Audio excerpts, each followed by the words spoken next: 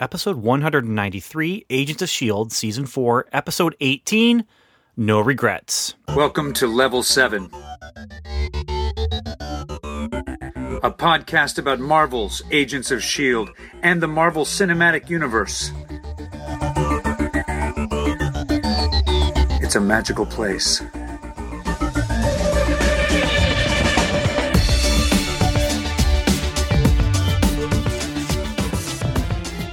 Hello, everyone, and welcome back to Welcome to Level 7. I'm Ben Avery, and I'm here to start off the episode.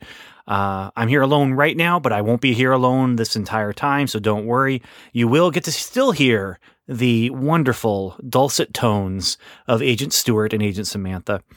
This is a building episode. I'm starting out alone. Stewart will join me for the news. Samantha will join us for the main event, and then we'll have one listener feedback that'll join us to make it just adding another personality and voice to everything. Although it'll be one of our voices reading that person's email, but it will be reading it with their word voice.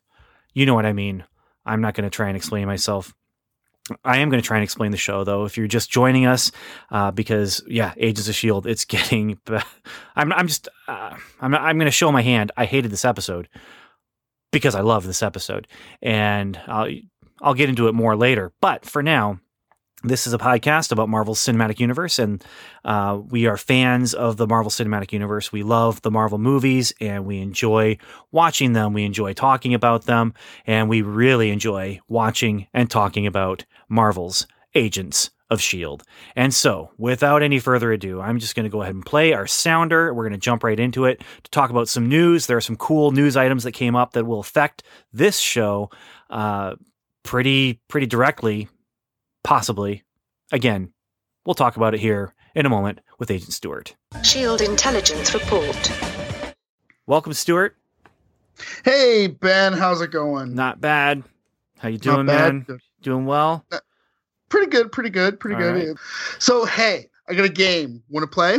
Sure. It's called Is It in the MCU or Not? Hashtag is it MCU. That is something that we are using yes. a lot. Yes. Now, one of these is going to be really easy. I'm gonna softball it to you so you can figure it out. Okay. So let's start with that one. You guys are gonna go see Guardians of the Galaxy in like 12 days or 13 days or something like that. It's very close. Mm-hmm. Guardians of the Galaxy 2. It's coming. You might remember we talked about Guardians of the Galaxy 1 on episode 58 of this here show. Welcome to level7.com. Guardians. Here's the thing. James Gunn is making a third one. Is it in the MCU or not? It is. Okay, good. I agree. All right. Agree. Okay, great. Good. But that's not... I thought there was another thing that was going to be the softball. Oh, that just got released. Yes. Today. We have 4 news items then. Okay, here's the 4th one. Throw it at me.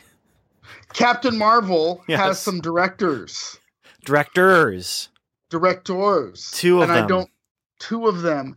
And they are... they're people I've never heard of. People I've never heard of. I even looked at their movies IMDb I never heard page.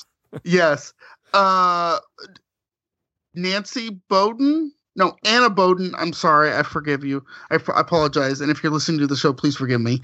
Anna Bowden and Ryan Fleck. They've done movies I've never heard of. Yay! But is it in the MCU or not? Yes. Okay. Here's the thing with that. They are a team, a lot like the Russo brothers. I mean, they've done a lot of things together. They've co-written things together and co-directed things together. So apparently Marvel has put the trust in them. So we'll see what we get. And Captain Marvel's going to be it's a big to do. Oh, I can't wait. Yes, that's going to be a big one. Like, I feel like that's going to be big like Captain America was big. It could be. Mm-hmm. Okay. So 2 softballs. You threw them at me. I knocked them out of the park. You knocked them out of the park. You're doing well. You're doing well. All right. New Warriors has some casting info. If you, we'll have this link in the thing. It's another TV show from Freeform. Yes. It's produced by Jeff Loeb. Yes. And we in the MCU or not? Well, here's the thing. First of all, this is the show that's going to star Squirrel Girl as, I guess, the primary character. And in the news item, they actually mentioned they are going to reach out to this Anna Kendricks and to to Barb from Stranger Things.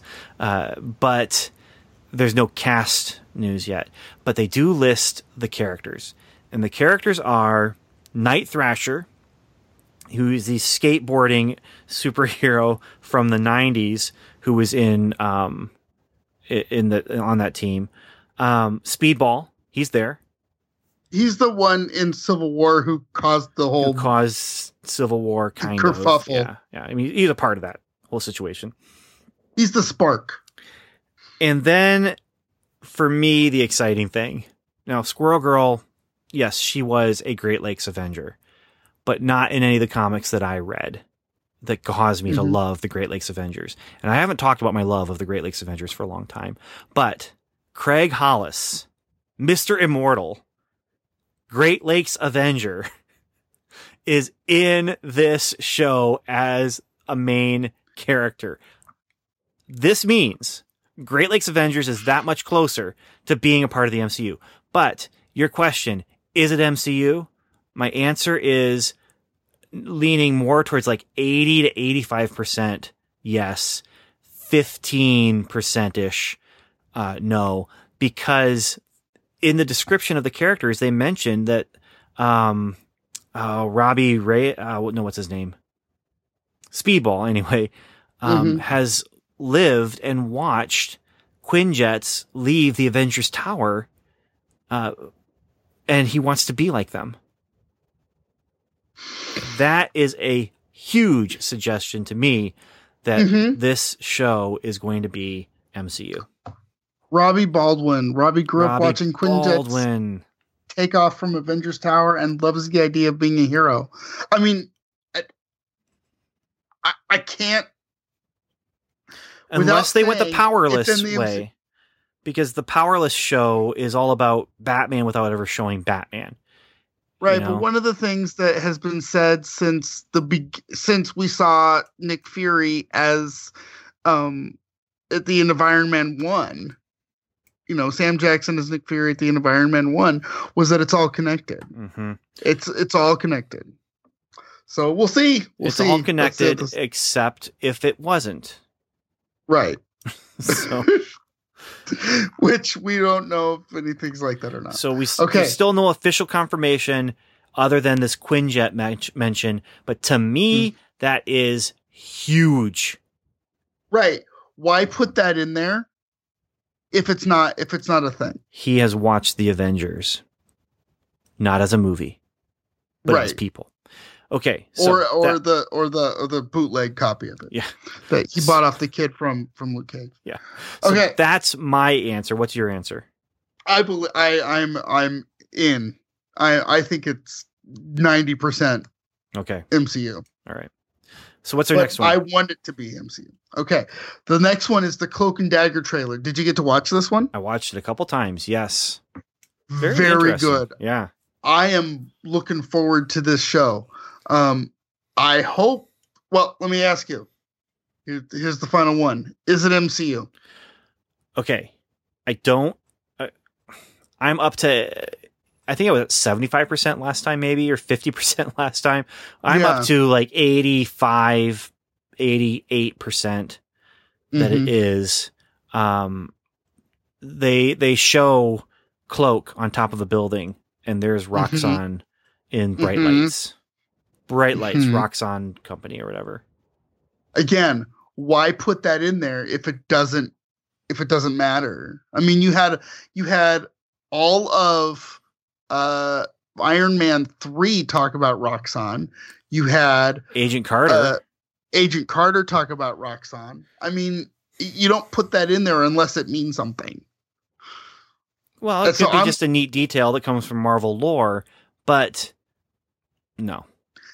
Not the way they've touted the MCU. Yeah. I mean, they've been building this thing for 10 years. So I think we are in the MCU with these shows. It's very interesting, though, because we now have all these different things. You have Netflix corner, you have movie corner, you have Agents of S.H.I.E.L.D. corner, and now I think we're gonna end up with Freeform corner. And I'm really curious if we're gonna get a Freeform crossover where Cloak and Dagger show up on New Warriors or whatever. I can totally see that happening. I mean, the CW, which Freeform is kind of like ABC's answer to the CW because they're both sort of aimed at that younger audience. I mean, have you seen what the Legends? It was Legends of Tomorrow, Supergirl, Flash, and Arrow had a crossover. I have not seen the crossover, but I knew about it. Yeah. Yeah, I've not seen it either, but I knew that it existed, right? That's like 4 shows having their own crossover. So I can totally see Cloak and Dagger and Squirrel Girl having a crossover. Yeah. So I'm not going to say much more about it other than to say, come on, guys, let it be all connected. If you're going to do it, if you're going to do this and connect it with these little bits, let's go all in and have Coulson show up on New Warriors. Huh? Yes. If he makes it out of the framework alive. Well, let's talk about that framework, huh? Let's get into it. Yeah, that's a good idea. All right, and we will join. Let's invite Samantha to join us. How's that sound? Yes, I'll dial her and call her now. All right. Okay. Mission report. All right, Stuart. Shall we give a good welcome to our agent Samantha? Welcome. Hi, Samantha. Hello. All right. Welcome back, I should say, to the show. Yeah. Yay. Glad to be back. Yeah. So let's jump into this. We are talking about an episode called No Regrets. And I already mentioned this. You guys didn't hear it because I was recording by myself. But I already mentioned I hate this episode because I love this episode. You could say I hate myself for loving you to this episode, I think, is what I'm saying, because let's not bury the lead here. Mace dies. And I was having emotional reactions to things that were happening on the screen. Yeah. I didn't like it. Was somebody chopping onions in the other room? Is that what was happening? No, but there's a lump in my throat that was just kind of saying, hey, Ben, come on. It's okay. I'm your friend. And I was saying, no, lump in my throat, go away because I don't want you there. And then things happen and I'm like, lump in my throat? I hate you. Why don't you just leave? It's like, but buddy, I love you. Yeah, the lump in my throat was like, I'm just your friend, man. You know, I just want to be your friend. Come on, let's be friends. And I'm like, lump in my throat. I hate you. Leave me alone. And finally he did. He left. You got a friend in me. I seriously, I mean, I was surprised. I kind of saw where this was going when it started going there, and I thought, oh, great. And then it went there, and I thought, oh, this is actually fairly well done. And then when they got to the last scene where they show him flatlining, a little bit of emotion came back up, lump in my throat, kind of jumped back up and said, hey, remember me? And I was like, shut up and leave me alone. And it did. Yeah, so that's my emotional reaction to this episode. I had a similar friend come by while I was watching Agents of S.H.I.E.L.D. and I kept telling lump in my throat that, you know, I was feeling the same way. I was like, please go away. Please. Yeah. Too many feels. Well, and that's just it. This is an emotional episode because we also have a reunion with an old friend that we talked about happening. Right. Yes. We speculated, what about Trip? And I was just thinking, no way, they weren't going to do that. But I think it was you, Samantha, who said, well, what about Trip? And yeah, he came. There he was. He turned around. Yeah, and I'm glad because, like I said, I think it was last podcast episode that I said that I was really upset that basically they had him come in, be heroic, and then they ignored him basically for the rest of the character's existence. And I'm glad that they did bring him back, you know, to just Maybe to fix that. But bringing him back was a little bittersweet. Sweet, because it's nice to see him. Right. He's a good guy. I like him. He's friendly. There's a lot of characters on this show who you just would love to just hang out with, sit on a porch, maybe grill some steaks or something like that. And he's one of them. And to see him back is great, except it's not really him. Trip, Ward, they're ones and zeros. Mm-hmm. So... That's the problem with this whole what are they calling it? The pod? The framework? Oh. There's a problem with this whole framework thing because I almost called it the Matrix and I knew that wasn't right. My brain just couldn't get out of second gear. And yet everyone would have known exactly what you're talking about. Right. Yeah. Right. That's a problem with this whole framework thing is because what is it leading to other than to kill all of our characters or not kill them but it's not going to change the universe or change the show even because at the end of the day we're minus Mace, but we're still at nothing's changed. Well, no. Mace is dead. That's a pretty big change. Well, that's a pretty big change. That's a huge change, man. It's Mace. He's talking about all the characters that are ones and zeros, and I actually have a rebuttal for that. Okay. And going back to playing video games, sometimes in the video game you do want to somehow save the NPC or bring them around to your side, because if you don't do that, there could be consequences where the opponent NPC somehow convinces or brainwashes or hypnotizes or casts a spell onto the NPC you want to save and turns that one against you. So it does behoove you to even save the non-conflicting NPCs sometimes. Sometimes. I mean, especially when that's the goal of the game. And that's what Mace is facing right there. It's like, for him, this is the goal. Like, these are real people. These are real feelings I'm having. And so I'm going to do whatever I can to rescue these people because it's real.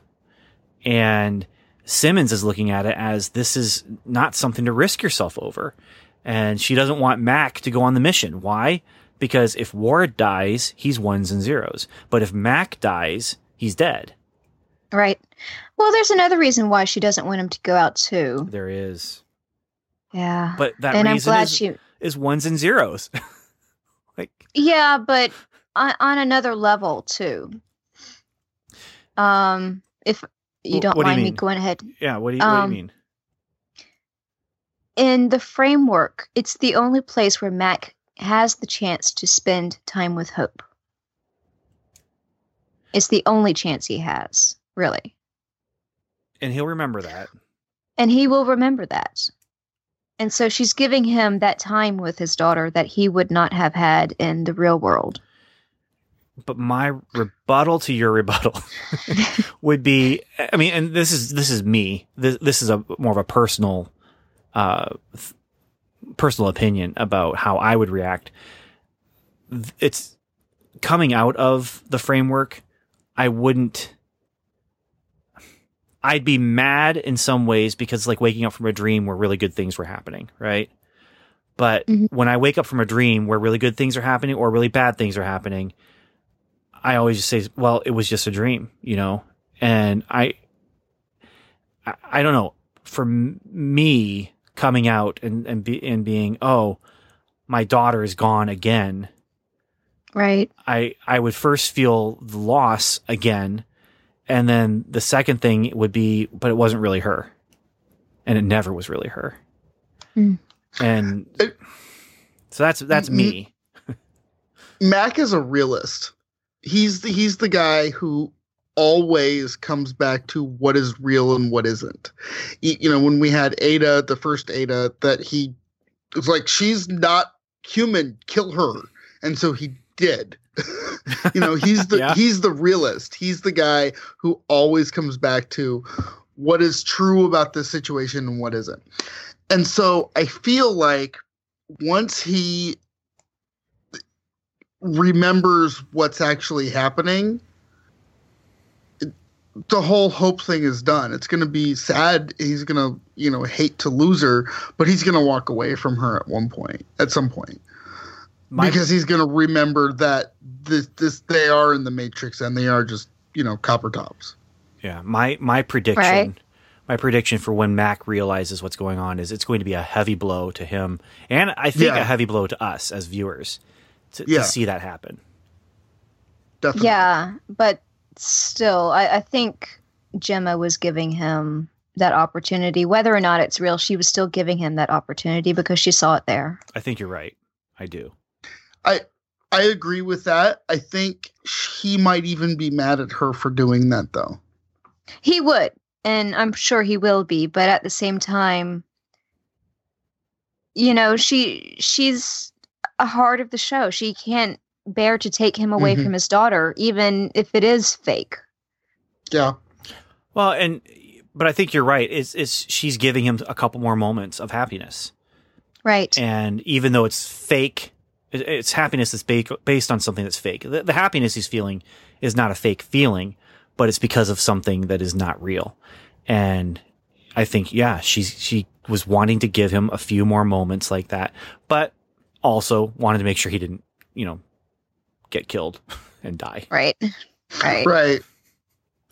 Which could happen. And I mean, one of the reasons they were able to kill off Mace is because of the character, where he came from, some of the things he went through, but he's a new character for this season. And to kill him off, we've been with him for a little while, but it's not like killing off Simmons, right, or something like that.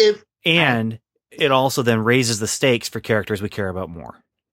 Right.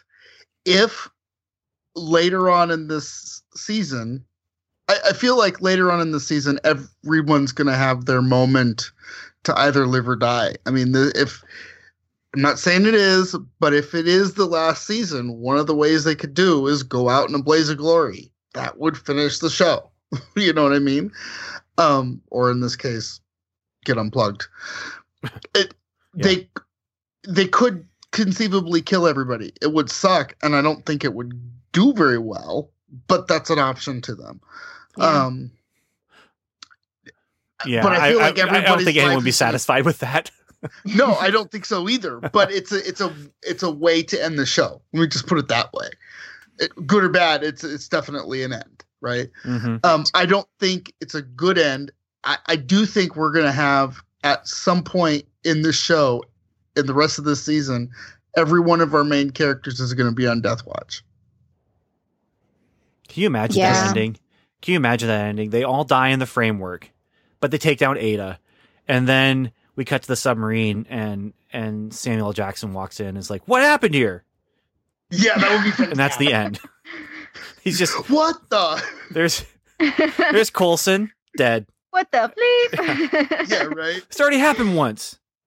Not again. Yeah. Oh. Use your Capital One card. Yeah. Not the ending I want, though. No, not the ending I want. No. I mean, to me, this show has always been like the most heroic of common men. Right. So we have Iron Man flying around in his iron suit and Captain America holding his shield, and they're heroic, but they're also superheroes. These are like the common guys just being, mighty. Right. Right. If they end it with everybody dying, that is the worst possible ending I can think of. It is not the worst possible ending for me, though, if they all die for a purpose. Right, but what's that purpose to take down Ada?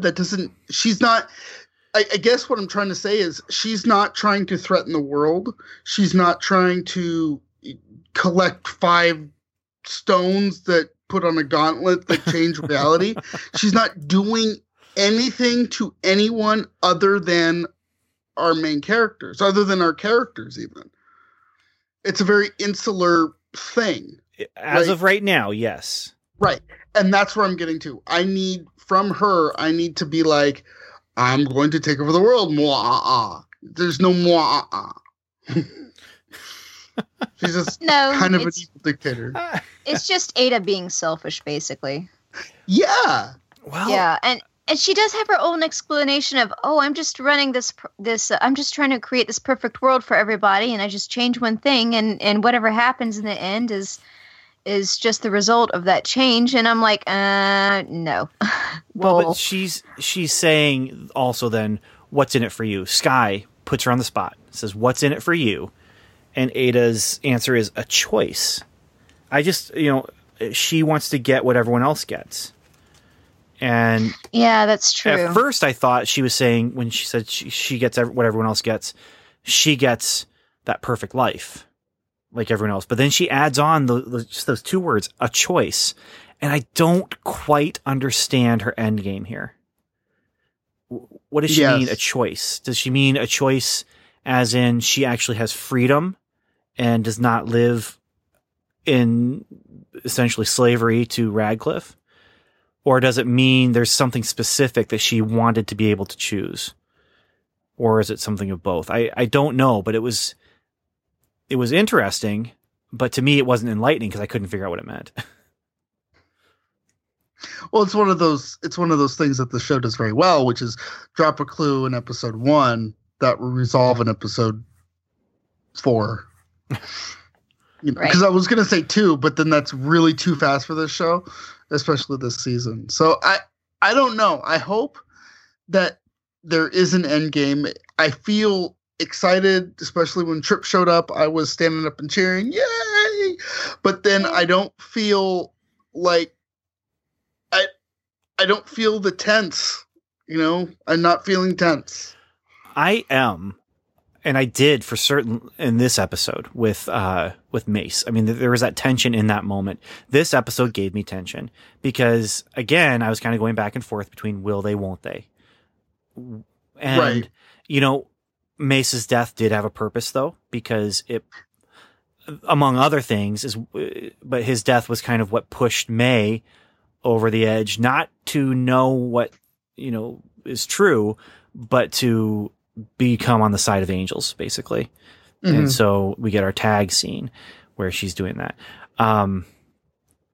But I think, I can't remember which listener it was that sent us the feedback last week about the army of LMDs that she could be creating. I could see that being a thing. I mean, if she was doing that, that is a great, great menacing thing to do. But you're right. As of right now, Stuart, there is no indication of what her end game is other than personal stakes for our main characters that they could die if they don't get out of there. I think that's enough, though, for me. But it's not enough to end a series on. No. We survived the Matrix is not as triumphant or as tragic if they didn't survive as we survived the Matrix in time to stop Ada from doing something really terrible to lots of people. Right. So what I want is, and we got it kind of when she disconnected Mace, a cut back to the real world, quote unquote, where things stopped becoming nice and started becoming real. Mm-hmm. Yeah.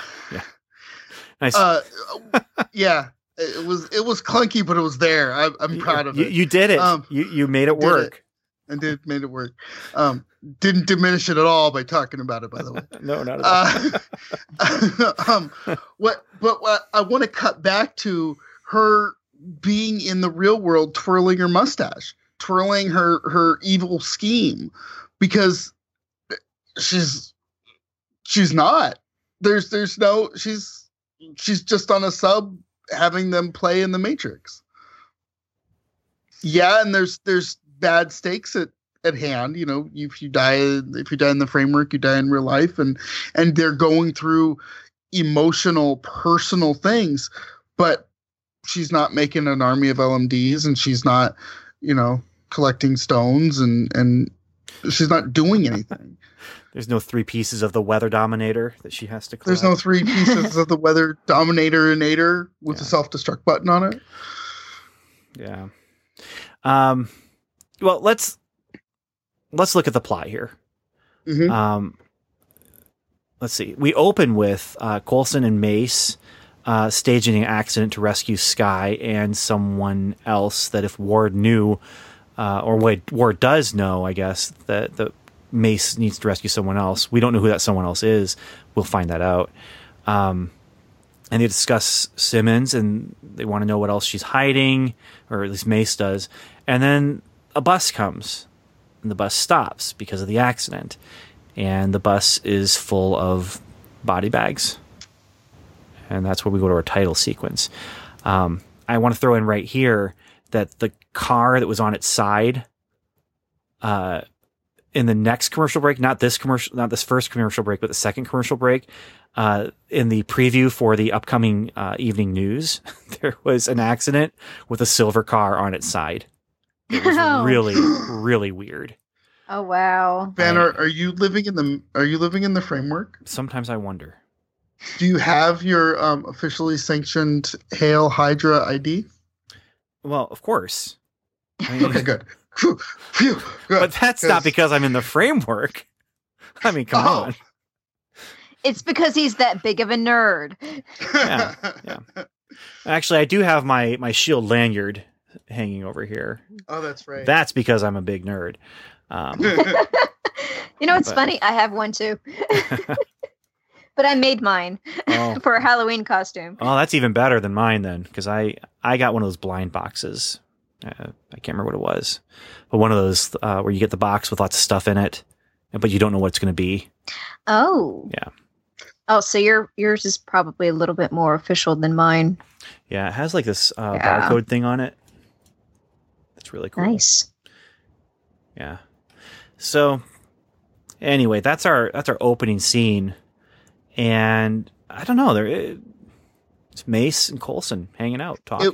And a bus. There's a bus. It's true. There's literally a bus, yes. Yep. It was nice to see Mace be the Patriot in this episode throughout, and the past episode too. It was nice to see Mace be the Patriot and be the hero from the Bronx. He reminded me of Mr. Captain Rogers. He reminded me of Captain America. He evoked all the right things in that, and so that was kind of cool. Yeah, he's the hero he wanted to be. Bingo. Right. That's it, Samantha. For me, I think that's what made it more of an emotional thing, is to see him be who it was he wanted to be in the real world.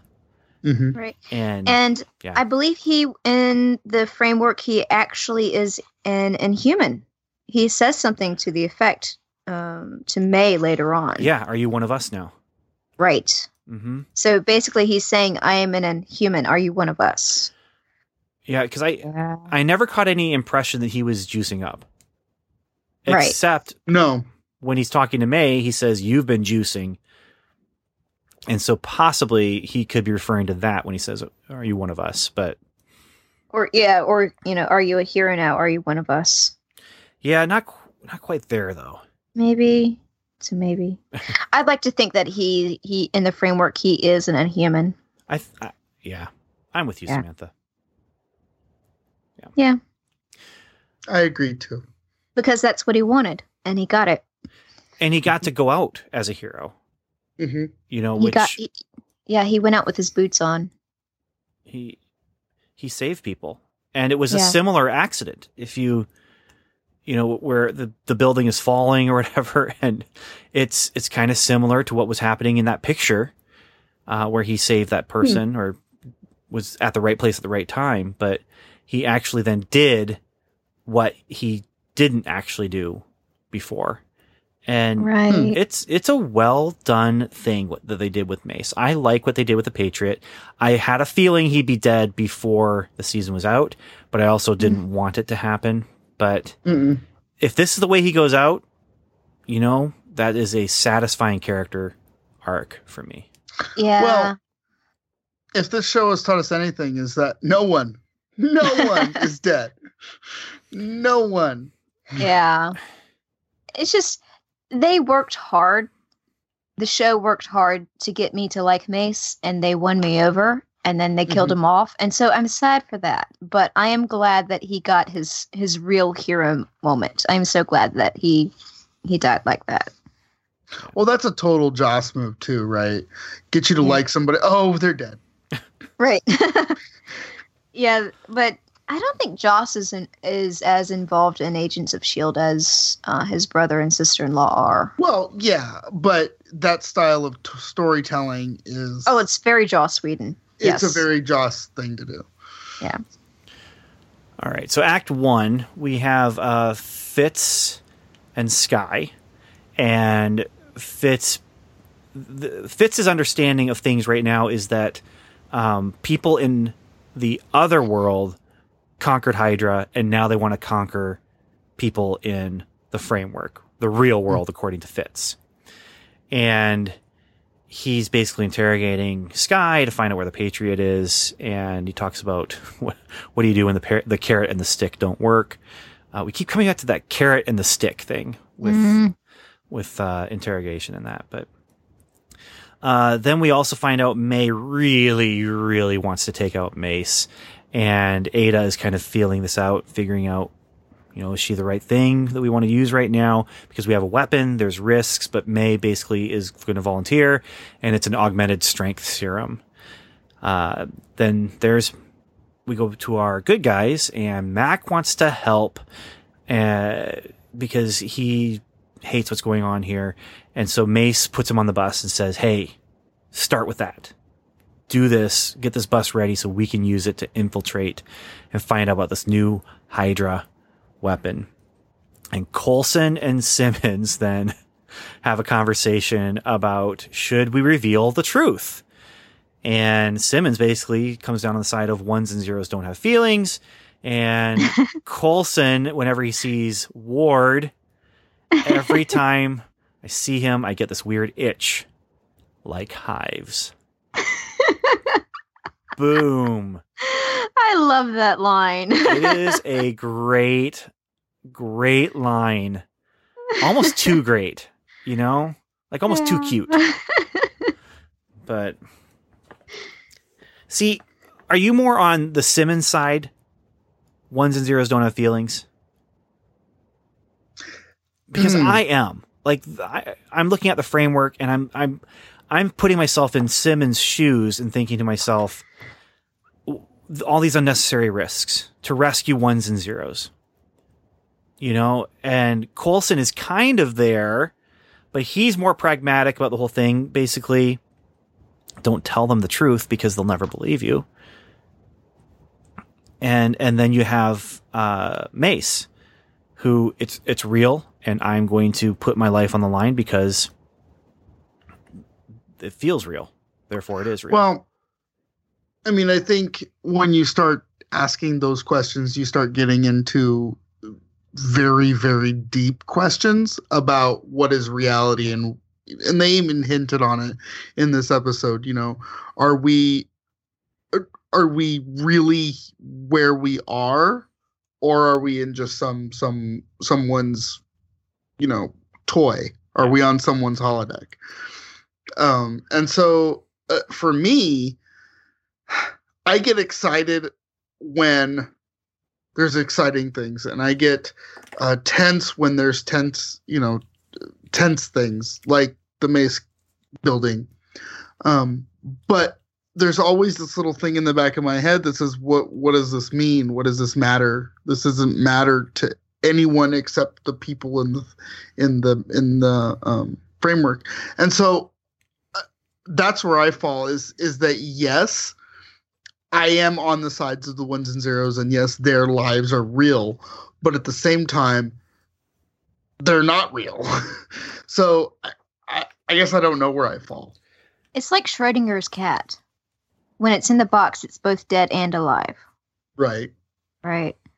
And I actually had something of a similar conversation with somebody recently. On another show, there was a death, and somebody was severely shaken. My friend was severely shaken up because this character died, and she liked this character. But at the same time, it's a fake character, And it's also a lot, very much like the way we approach the MCU. Yes, there are stakes, and we do get emotionally tied in. But at the end of the day, that universe really does not exist. Well, and it's me here with Mace. Yeah. Right. I find myself with Simmons and understanding her frustration. Ones and zeros don't have feelings, but then with Mace, I'm having feelings about it, and I don't want to see this happen. And the difference is we understand and know that what we're seeing is not real, but everyone except for Simmons and Daisy believes where they are is real. It's Ward who says, "How do you know what you believe is true?" He says that to Simmons, and Mace, he's willing. I mean, he says there might be a grain of truth in her story, but I want you to find out what it is. So what's the grain of truth in her story that's coming out? Because, a lunatic, and it comes back to that, there's a logical equation kind of thing that C.S. Lewis has about Jesus, and he says Jesus is either a liar, he was lying about who he was, he's a lunatic and was crazy and thought he was God, or he was telling the truth. And it's the same thing here. Simmons is either lying about it, crazy, or telling the truth. But even if she's crazy, there could be a grain of truth there. And even if she's lying, there could be a grain of truth there.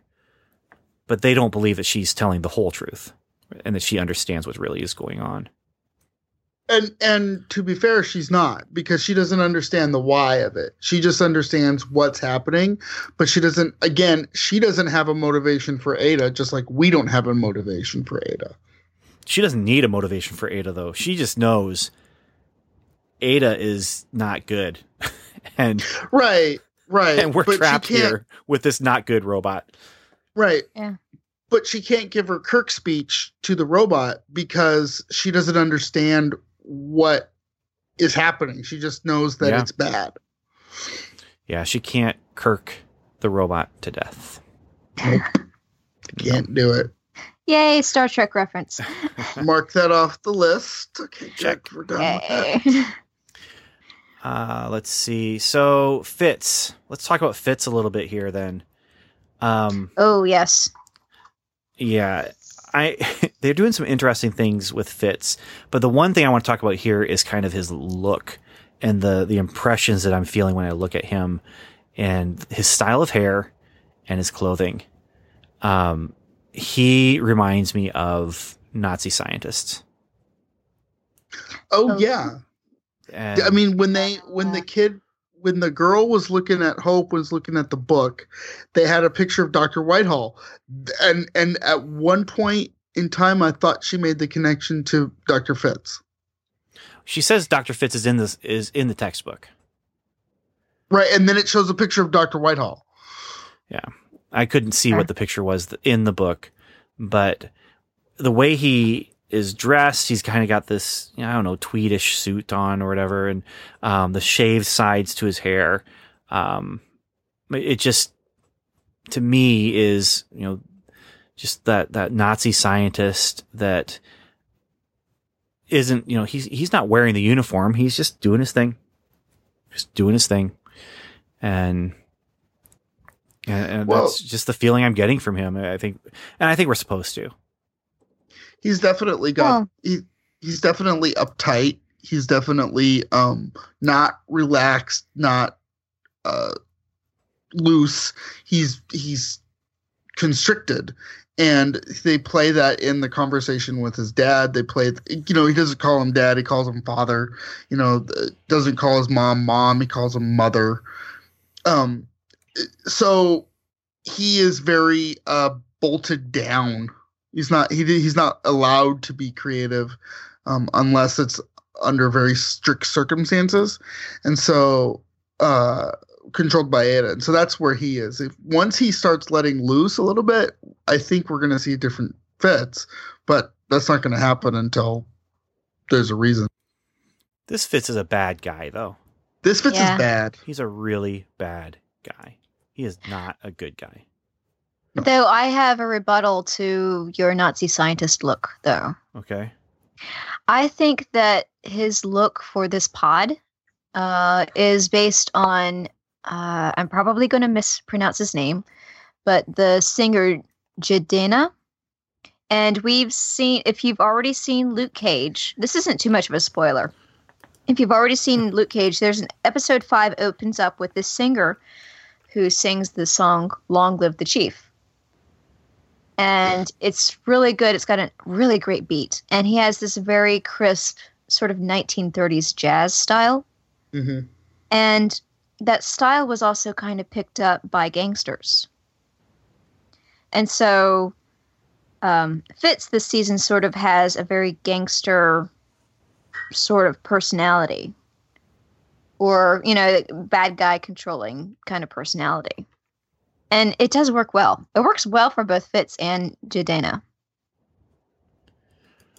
Well, and okay, but your rebuttal I know isn't truly a rebuttal, because what we're getting here is both of these kind of styles that we're looking at are styles that come out of this retro 30s look, building into the 40s for the Nazi scientists who are, you know, just wearing their suits and, you know, that kind of thing. And then going into, I mean, because we're in 2017 with here for us, you know, in real life, but also for the show. And they're in 2017, but in the framework, it's a 2017 that is influenced by Hydra being in charge, and Hydra being the, you know, an outspringing from Nazi party somewhat. And so I don't think either of us are wrong. I think if I'm right, then it's an incidental similarity to the guy you're talking about, whatever his name is. Jidenna. Yeah. I think I'm probably mispronouncing his name, and I am so sorry to all the fans out there. And if you're right, then that means, you know, his style is kind of reminiscent of that kind of 30s-ish look. That right. Then, yeah. So I think if we're right or wrong, we're both right. Yeah. And wrong. Because it's like I said, like you said, it's coming out from the same era. Mm-hmm. So, yeah, it's a very slick, good look on both gentlemen, by the way. If you say so. Yes, I do. And she does. Yes.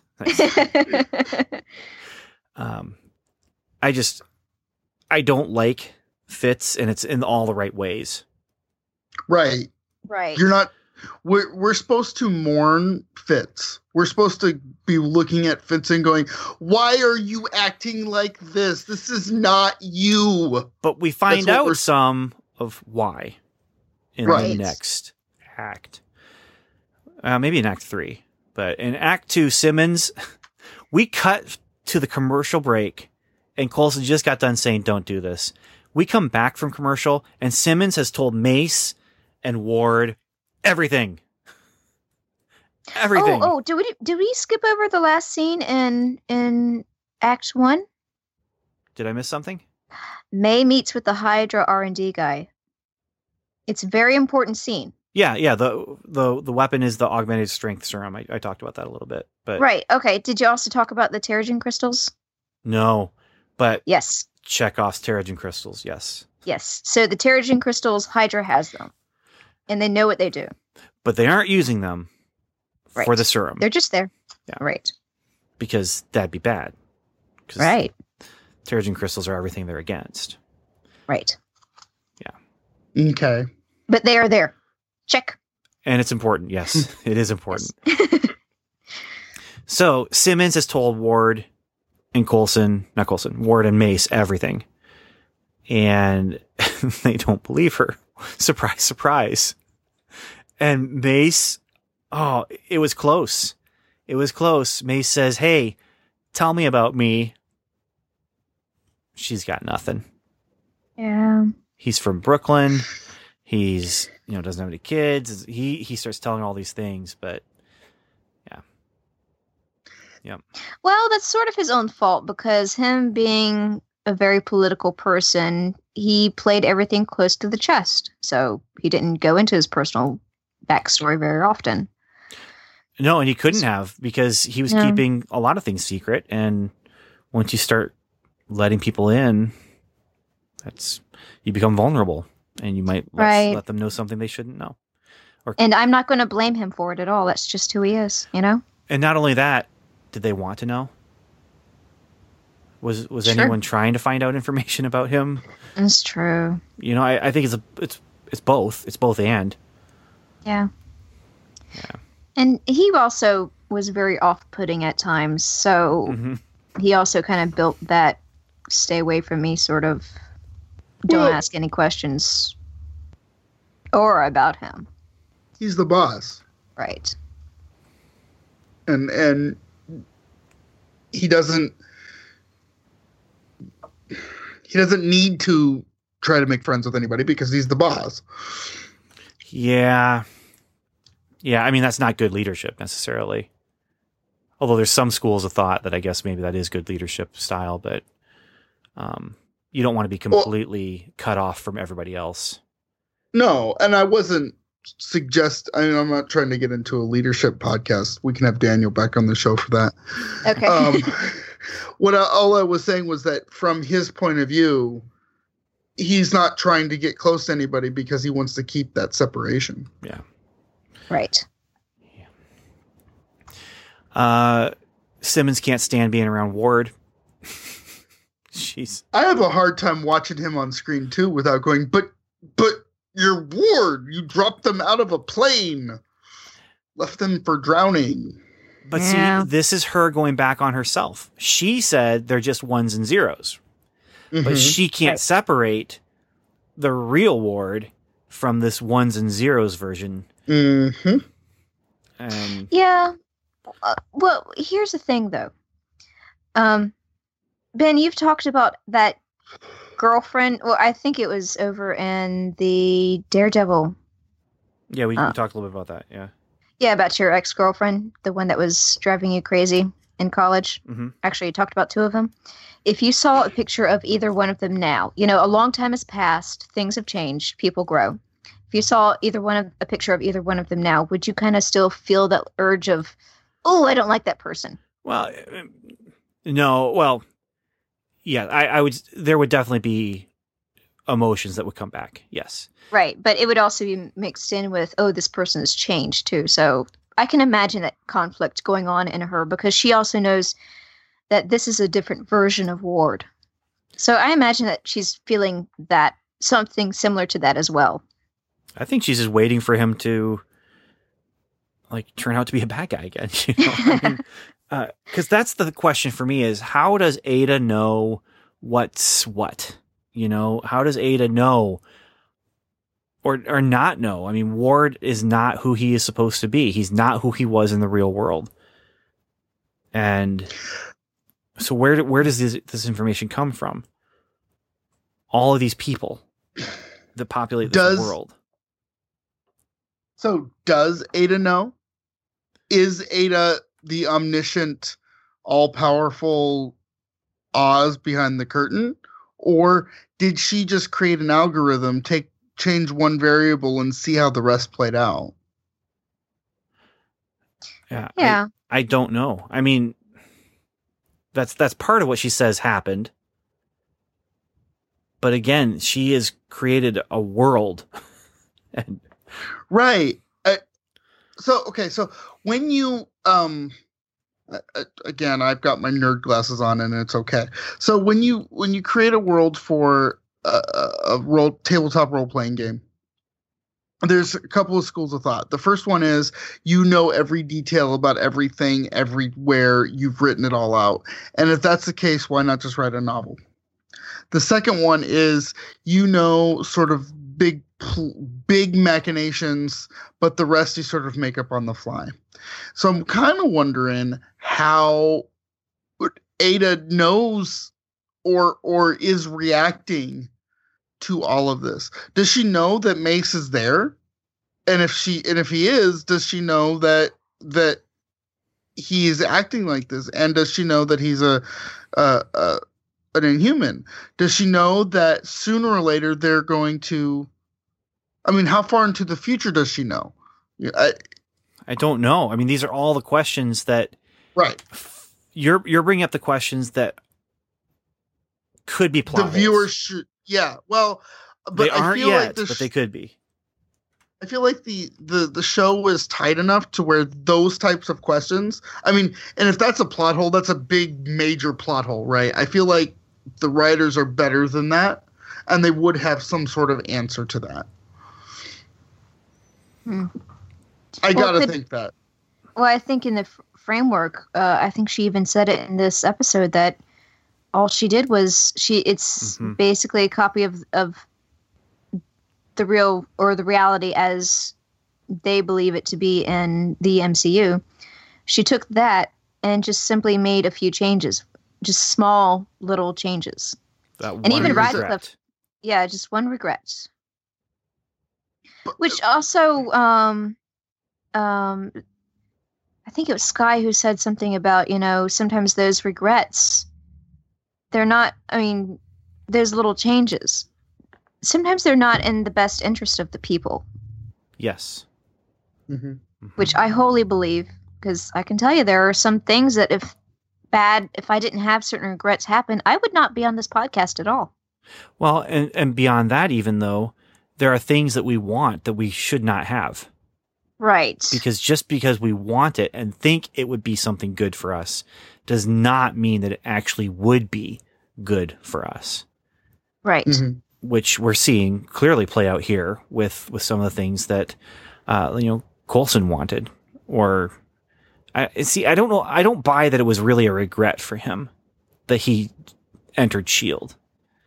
It's just the closest thing. Yeah. It's the closest thing to a regret. His LMD said, sometimes I wonder what would it be like if I never joined S.H.I.E.L.D. And his LMD being based on him. On himself. I do believe that his LMD was reflecting an actual thing that Coulson would have said. But, yeah. So Sky says, yes, we shouldn't necessarily have everything we want.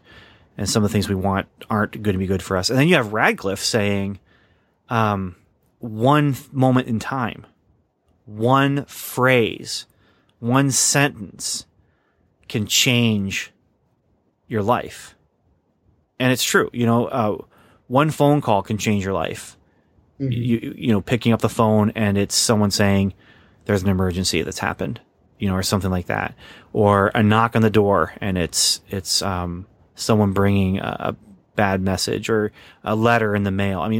One moment in time can change the whole trajectory of your life. Yes.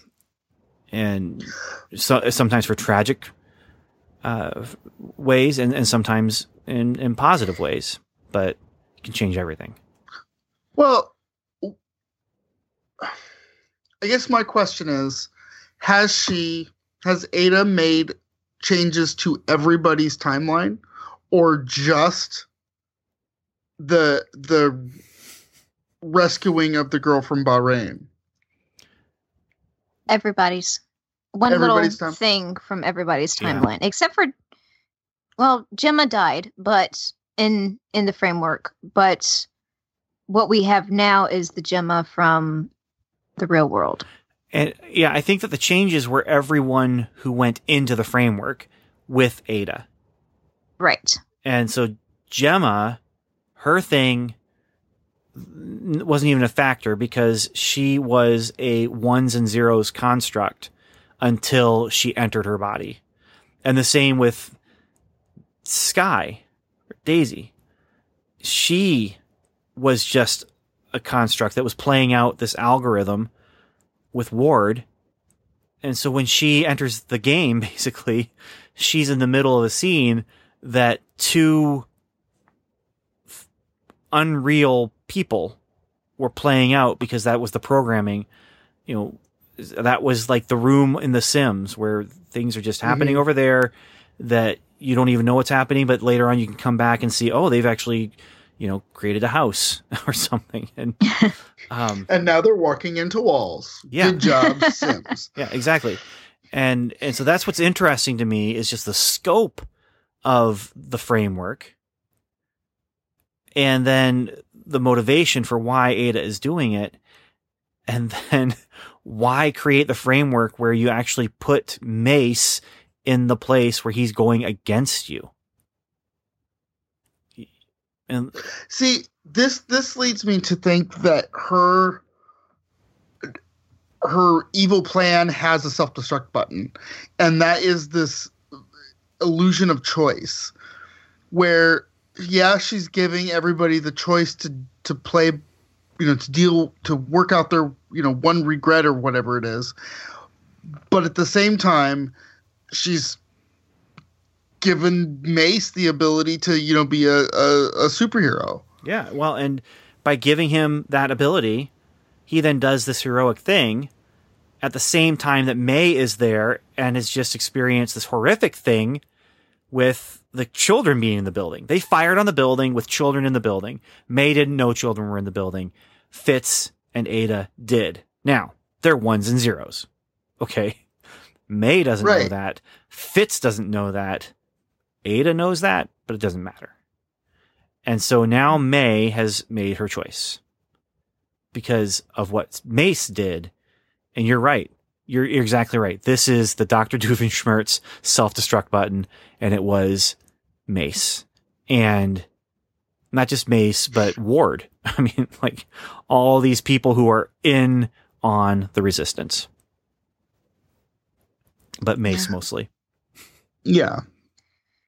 And I wonder how much of that is plutonium. I mean, so at the end of the day, they're creating a TV show, right? And it's fun to see Mace be the Patriot, and it's fun to have Trip back, and it's fun to see Ward back.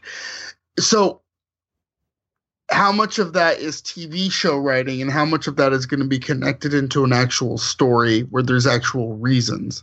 I hope they come up with good reasoning behind it, because think of it this way. There's no reason Ada should know that Ward isn't a Hydra agent.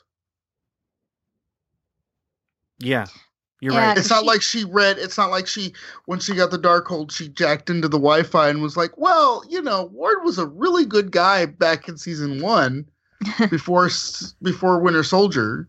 She wouldn't know that. So I really want there to be this connection that makes it all make sense. And I don't get me wrong, I feel like we're headed there. But that's what I'm missing from this. Otherwise, I think it's fantastic. I'm wondering if at some point Ada was planning to bring Skye in anyways. And this was the story that she had brought in, was that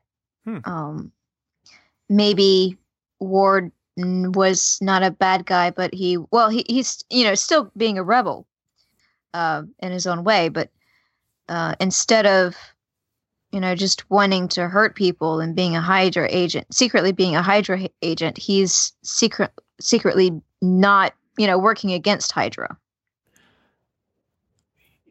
I don't know.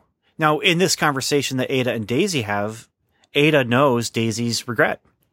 And that she wants to she says, yeah, I can give you Lincoln Campbell back. And yeah, I mean, it's right there. And so I don't know if she was expecting Skye to come in, but I could see that, okay, well, if Skye does come, here we go. I've got this place for her, and it's with Ward. And it's just kind of a preemptive creation. Could be. But still, Gemma's dead. And I think Ada still wanted it that way because she wanted Fitz for herself. Absolutely, yeah. Yeah. So why is Lincoln Skye's regret?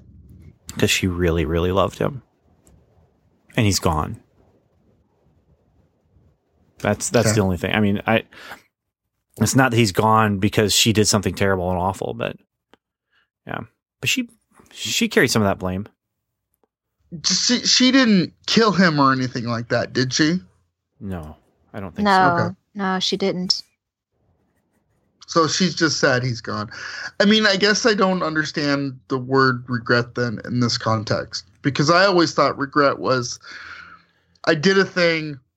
Yeah. It's wrong. I mean, it was the wrong thing and I regret doing the thing, or I did a thing and it was the right thing to do, but I regret the outcome. Yeah. But yeah, I don't know. Definitely regret to me does have a connotation of I am part of the reason that this thing happened. Mm-hmm. And I wish that it had not happened. So, maybe it's not regret, but just simply greatest wish. Yes, I mean that there's definitely an element of that, especially for Mac. I mean, losing his daughter. I don't think he lost his daughter because of anything he did. I can't remember now. No, she. They didn't go into details, but she died 4 days after she was born. Yeah. Yeah. So I don't think that's anything he did. But wouldn't it be fantastic if it was? I'm not trying to rewrite the show. I'm just asking a question that takes it to another level. So if he is responsible somehow for Hope's death, and he's able to live out that fantasy, live out that not happening in the framework, the choice he is then going to have to face or make between going back to the real world and staying in the framework is so much greater. Has so much more gravitas than he just now gets to spend time with his kid. But then there is the what's the character's name? I can't remember, from The Matrix, who's like, I will betray everyone as long as you just let me stay here, because this is so much better than the real world. Joey Pantoliano's character. Joe Pants. Yeah. So, okay, let's get through this plot here. Yes. It basically comes down to they're going to take the bus and they're going to go into the Hydra Enlightenment Cultivation Center. And when they get there, Coulson is driving. He's under a code name of Jamie Flugelman. And so their plan is to go in, get Daisy, and get their plant. And the plant is Trip. And so we find out Trip is alive in the framework. Yay. Yay. And he references the Howling Commandos and the spy camera. Yay. And the spy camera it's Chekhov's spy camera, because they talk about the old technology in this camera and there was no film in it. Who steals another man's boots? Yeah. And so while that's going on, Fitz is talking with his dad. And we find out from Radcliffe, I think it was from, it's Radcliffe. We find out that the thing that changes Fitz to be who he is right now is that basically it's his dad. And so he's bad because of his dad. Meanwhile, Coulson and Mace and the team, they go in, but Coulson sees the kid, Chris, that they took away. And so he goes to rescue Chris. Agent Burroughs is the extra expendable agent that I thought was going to get killed, but instead he's the guy who's just going to get the film out of there while Coulson and Mace and Trip go to help the kids get out of this cultivation center. And then that's when they use a Quinjet to fire on the building. Things come down. I skipped over the fight, but we'll talk about the May and Mace fight. But the building's coming down. Mace rescues a kid by holding up a piece of the building, and he rescues everyone then too, because the whole building's going to come down as soon as he lets it go. And so, May, she sees this heroic sacrifice and realizes he's not such a bad guy, but he is a dead guy. And, so May then, she comes into the prison, sees, this is our tag scene, goes into Skye and says, here's some Terrigen. You're an Inhuman, right? And Daisy says, yep. And we see Daisy in the cocoon. That's our final thing. But that's basically the plot. And so now let's talk about Fitz and his dad. Does that bother anyone that that's what made him evil? Is it his dad? I called his father Fitz Vader. Sure. Now that's Rogue One Vader, right? That's not episode. That's not. They're the same guy. They are the same guy. Don't you dare talk bad just because Rogue One did what it did. Just because Rogue One Vader did what he did, and then New Hope Vader fought Obi-Wan Kenobi and never let either one of his feet leave the ground while they were fighting. But Rogue One Vader moves differently. That's not what I was. That was pointed out to me recently, that they hold themselves differently and they move differently, it's a long story. I won't go into it. That's not what I was going after. I was saying, is this the redeemed Vader or is this the mean Vader? Oh yes. Yeah. He's mean Vader. He's mean Vader. Okay. Glad so we're talking about New Hope Vader versus Return of the Jedi. Return of the Jedi. Yes. Yeah. Which. Okay. Let's not do this. Anyways, that's my name for him is Fitz Vader because I thought that was fitting, and Vader means father, I think, in Dutch. German. Well, it's not German, but I think it's Dutch. Fitz's father is not a great dad, as we find out in their conversation, where he says, I made you a better man. I made you a great man. This is a hard world. You're doing hard things. And Fitz is second guessing himself a little bit. What if I didn't need to kill that woman? I had to kill her, but what if I didn't have to? But I did anyway. So I took that to mean that was Gemma. He was talking about killing Gemma. I think he's talking about Agnes.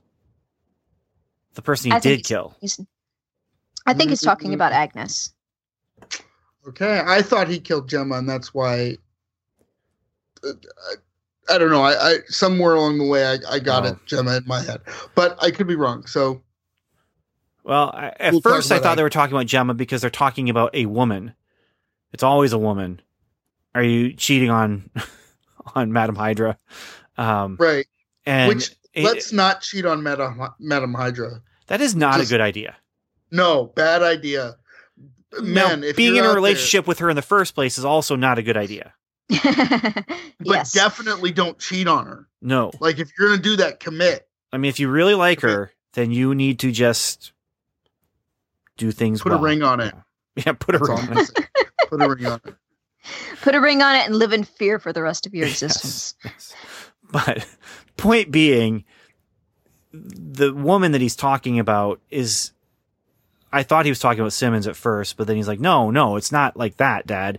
It's a woman she's someone I had to kill. And then he says, what if I didn't need to kill her? And I don't think Fitz was involved with Simmons' death in the first place in the framework. He's involved now in needing to kill her, but I don't think... If I'm right and he was talking about killing Gemma, can I have a no prize? I don't know. There's rules about this kind of thing. Oh, I just don't know. Not since we're hosts, so no. Okay. Seems like I have done it before. Actually, I think I've done it for you before. You guys gave me half of a no prize like a couple seasons back because I wrote in about something and I was half right about it. But you weren't a host then. Not then, no. But I still have it, and I still don't display it in my case. Yes. Okay. So this is what causes Fitz, I think, to be who he is that his dad is around, and his dad is, pushing him to be this hardened man. I didn't get the impression that his dad, though, was sitting in the corner twirling his mustache. No, he's not. Right. I got the impression that his dad was just trying to make him a better man. They just happen to live in a world where a better man equates to working for Hydra. Yeah, and doing well. And doing well at being bad. Yeah, this guy, though, I think is more about survival of the fittest. Right. And less about, I'm going to twirl my mustache and become the most powerful evil person. I don't think he's doing that. But he wants what's best for his son. And what's best for his son is to rise. Basically, he wants his son to have a government job. You get pension, you get healthcare, you get, retirement, and that's good. That's what I want for my kids. I don't want them to work for Hydra. No. Let this be known. If my kids come home and be like, Dad, I got this job offer from the octopus, I'm gonna be like, no.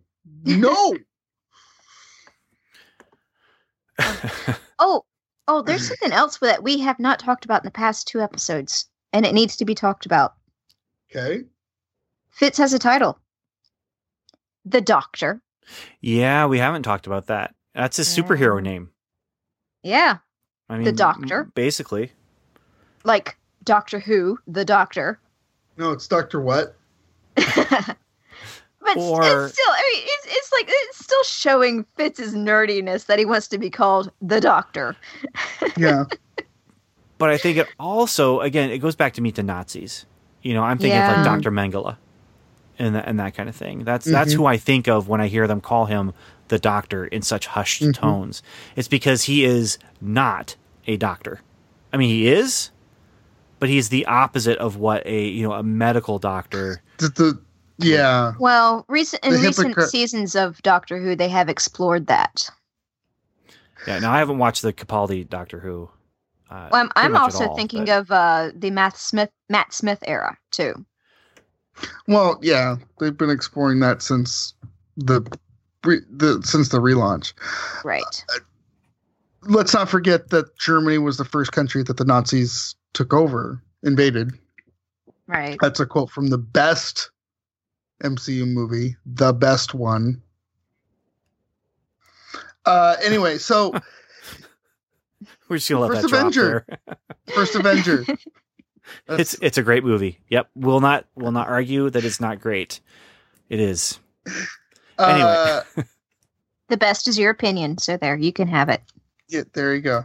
Where was I going? Oh, so, but yeah, I am reminded of Dr. Mengele and Dr. Red Skull and all of those guys who were trying to.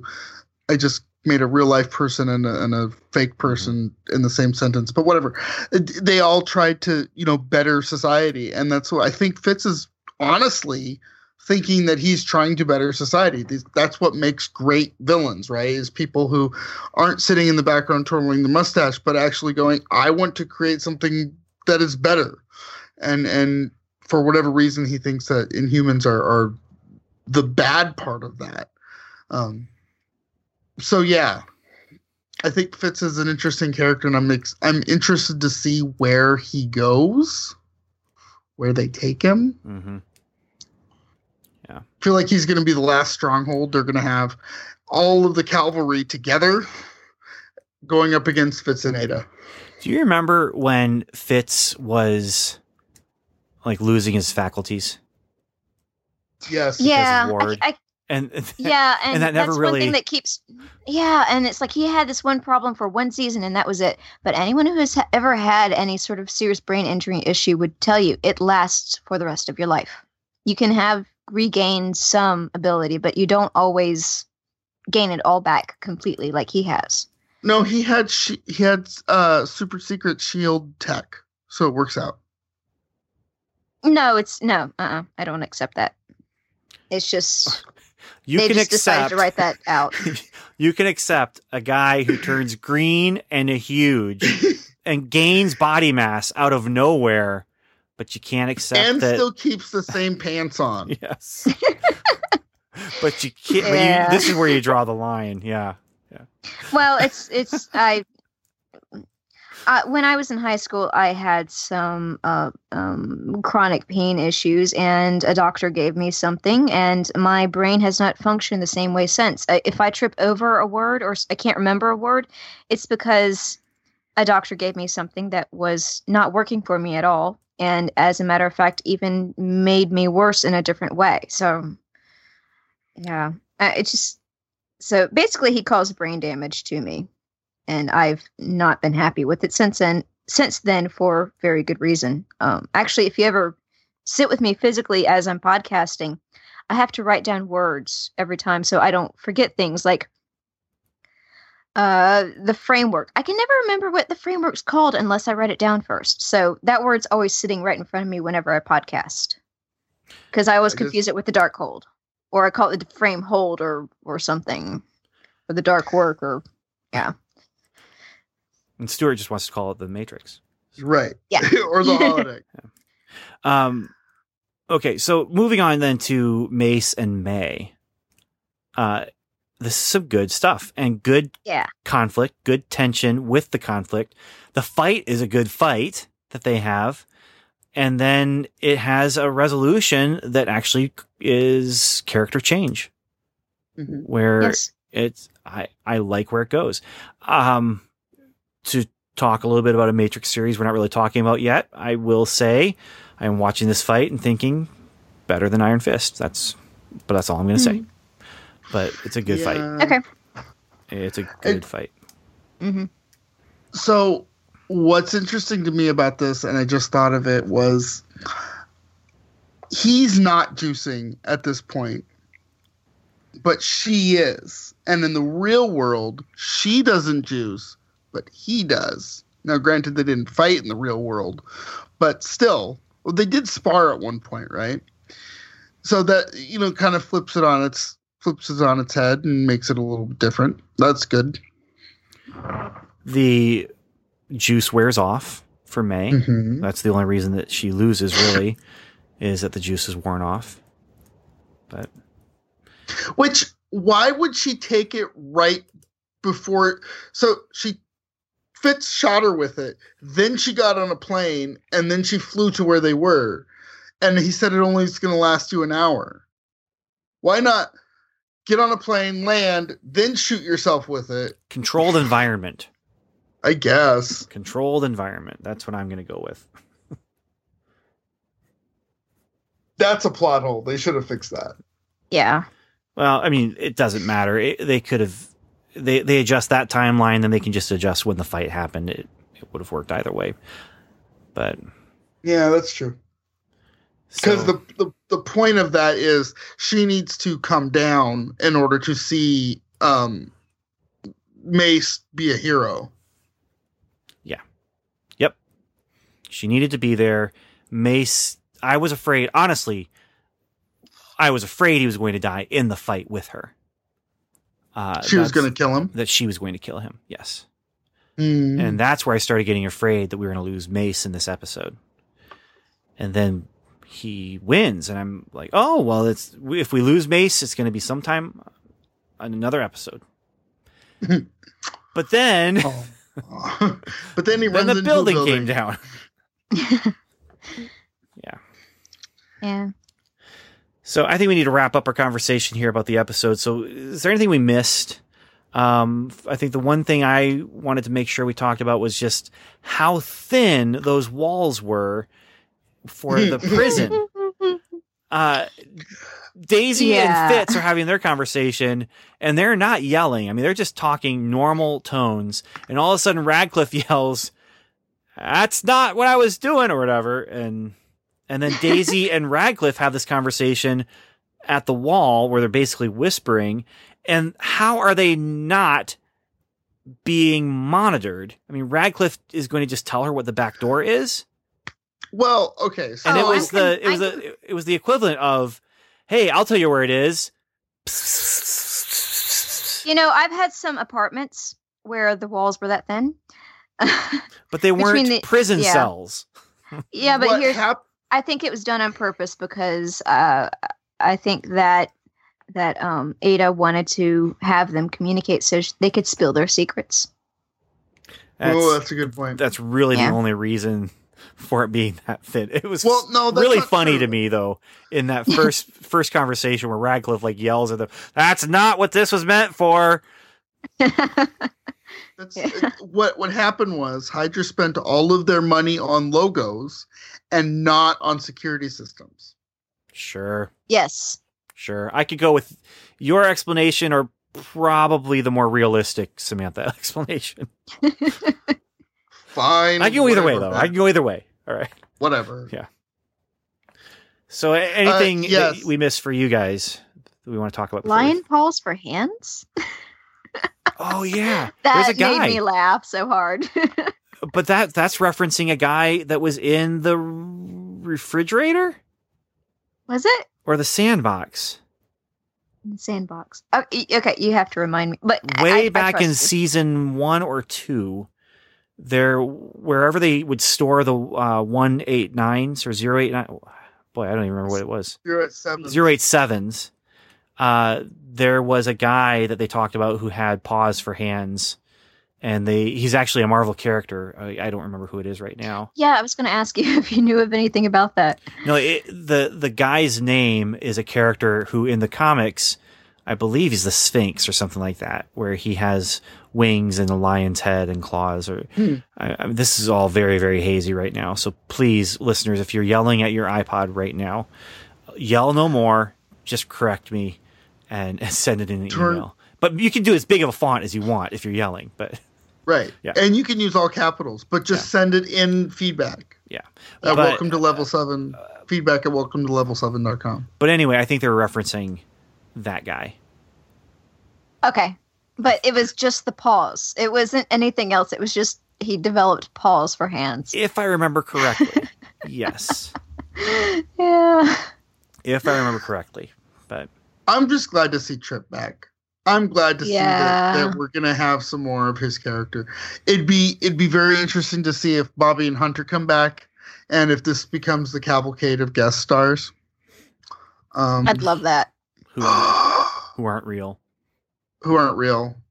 But this could be where Miss Agent Carter comes back to fight Nazis. That's what we want. Because here's the other thing we could get out of this. We could get a Trip LMD. I mean, we've talked about the Ward LMD. We've talked about the army of LMDs. Right. Why not a Trip LMD?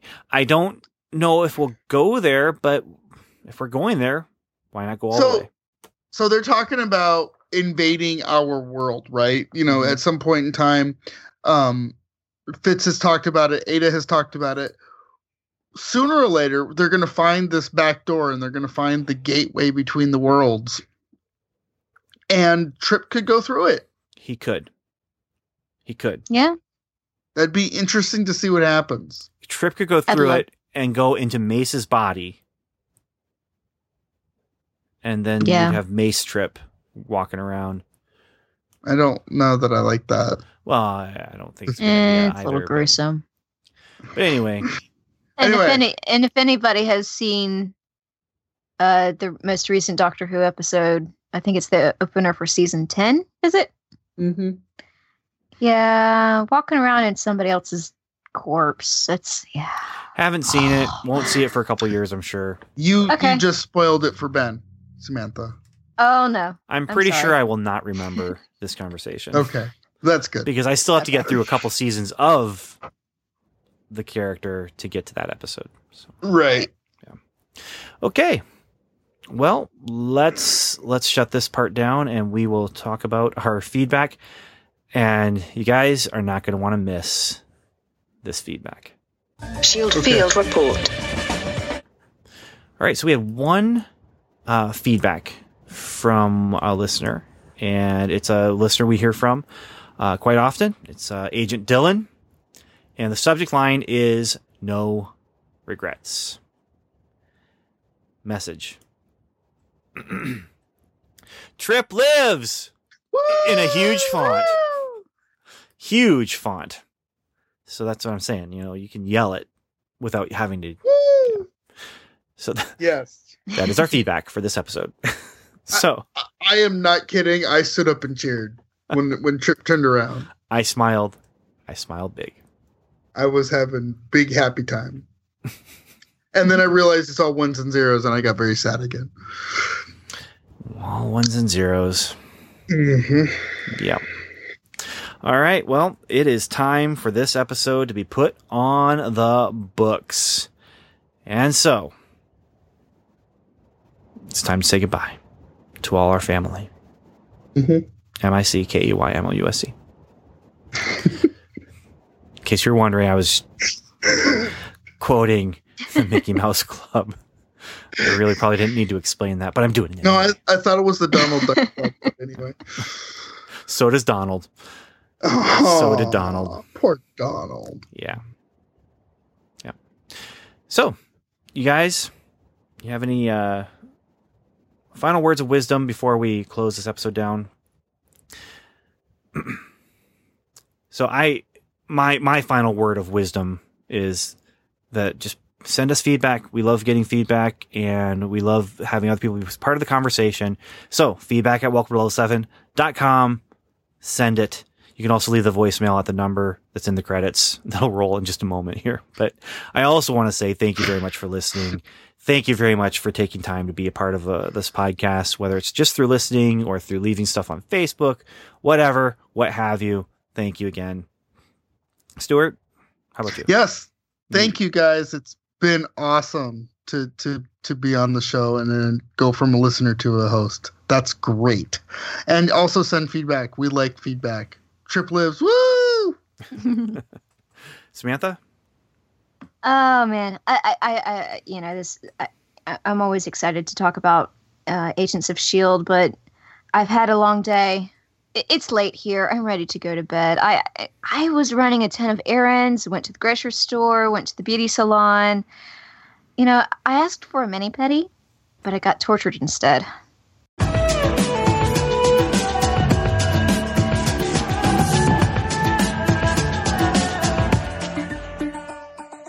Thanks for listening to Welcome to Level 7. You've heard us. Now we'd love to hear from you. Go to welcometolevel7.com/feedback where you can contact us through our website. You can also leave us a voicemail by calling 1-77-55-Level-7. You can also join the lively conversation going on at facebook.com/welcome to level 7 or connect with us on Twitter where we're Level 7 Pod. And remember, the 7 is spelled out. Our theme music is The Light Fantastic by J.S. Earls, and you can find that at transplant.bandcamp.com. Welcome to Level 7 is a proud member of the Noodle Mix Network. Find more of our award-winning and award-nominated podcasts to make you think, laugh, and succeed at noodle.mx. Learn how to podcast, get productive in your personal and professional life, theorize over TV shows, laugh with our clean comedy, delve into science fiction and philosophy, learn critical thinking from movie reviews, and more at noodle.mx. And once again, thanks for listening.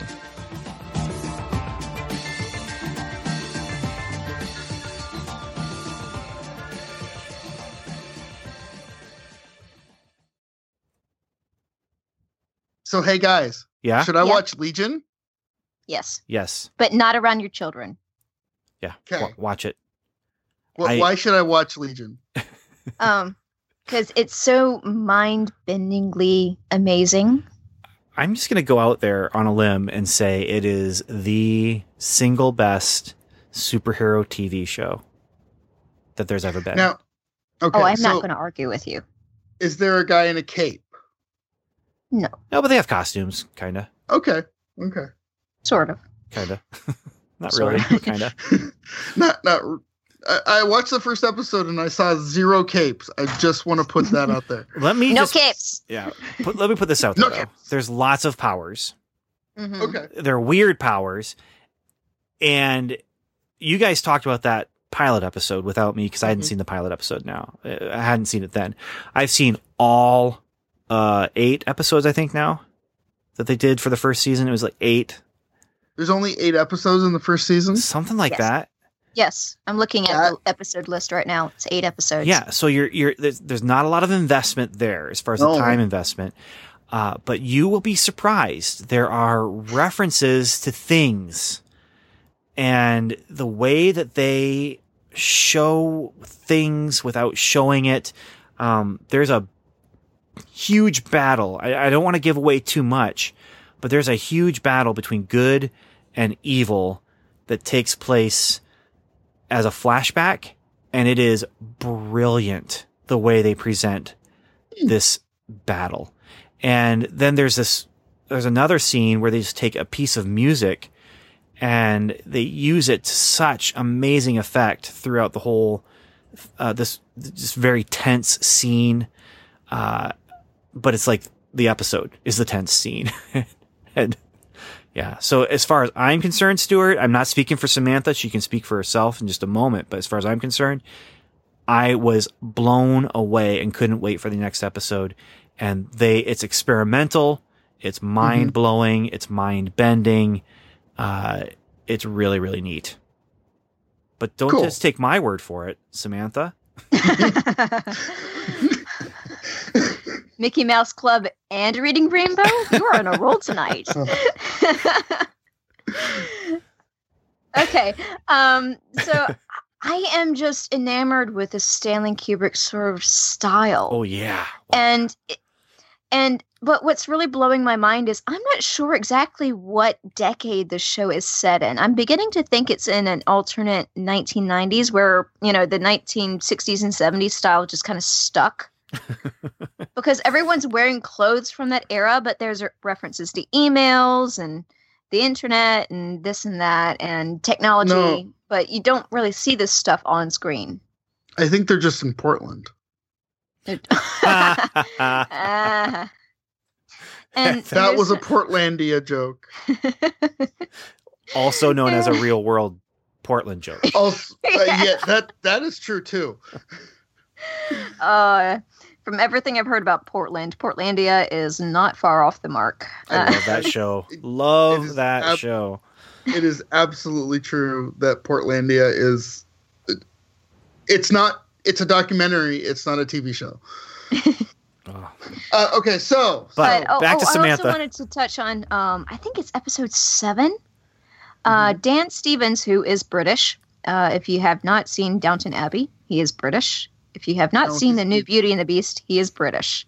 But in this show, you almost don't recognize him, and he has this American accent. Except there's a moment in episode 7. I think it is 7. It might be. I think you're right. It's 7. Where he's talking to himself. He's talking to the logical part of himself, and I love that they brought in Dan Stevens' real accent. And I thought it was used very intelligently, because I've seen this kind of thing done with actors who are using different accents that, in an alternate universe or a flashback or something. But what I thought was amazing is that this could be a hint to Legion's parentage. It could be something that he could remember subconsciously. Careful. Yes, I know. Wait, so is Dan Stevens, guy from Downton Abbey and Beast from Beauty and the Beast, is he the lead? Yes. Yes. Barely recognizable, though. I mean, it's wild because he's so much younger looking in this than he is in Downton Abbey. To me, anyway. But part of that much less furrier in the than in Beauty and the Beast. But Samantha is talking about Stanley Kubrick, and it is, but it's basically Stanley Kubrick and David Lynch get together to make a superhero TV show. Yes. Stanley Kubrick says, we're making 2001, and David Lynch says, no, we're making Twin Peaks.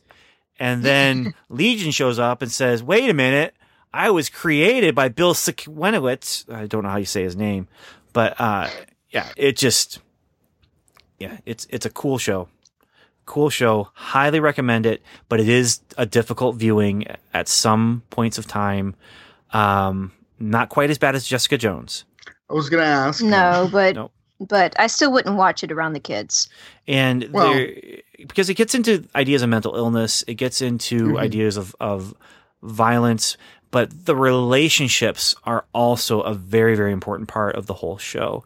And there is relational violence that happens, not just right. It is wild, but not so wild that it's completely unrelatable. Like 2001. In some ways, 2001 is unrelatable because of how wild it is. But this show, the things to do with music, sound design, character design. Aubrey Plaza, who plays Lenny. Oh my gosh. Yeah. Oh my gosh. I mean, she doesn't even really need some of the makeup that they put on her. Just because I could tell she's a dancer. I don't have to look up her profile. It's just the way she moves, I can see she's a dancer. And dancers they really understand how a character holds themselves, or how you can change yourself to look like something else just through your posture or the way you're standing.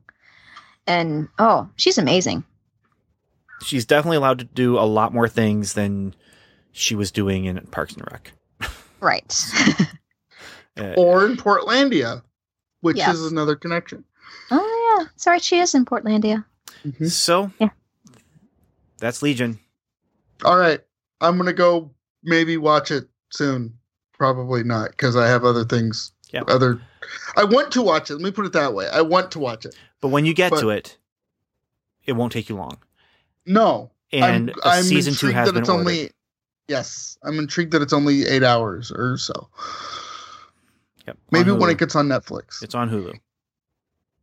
So. Another reason to get a Hulu account. Yeah, so I don't think it's going to be on Netflix if it's already on Hulu. If it's going to be on Hulu or already there, but yeah. No, that's how I watched it. Was I I think it was day after, or no, it wasn't day after because you saw the episode, Samantha, long before I did. But yes. So it's like a week, maybe it's 8 days after, but they're all there or were there before. So, yep. Oh, cool. Legion. That's it. Say good night, Stuart and Samantha. Good night. Good night. Good night, Stuart and Samantha. That's what I was waiting for. Thank you. You're welcome.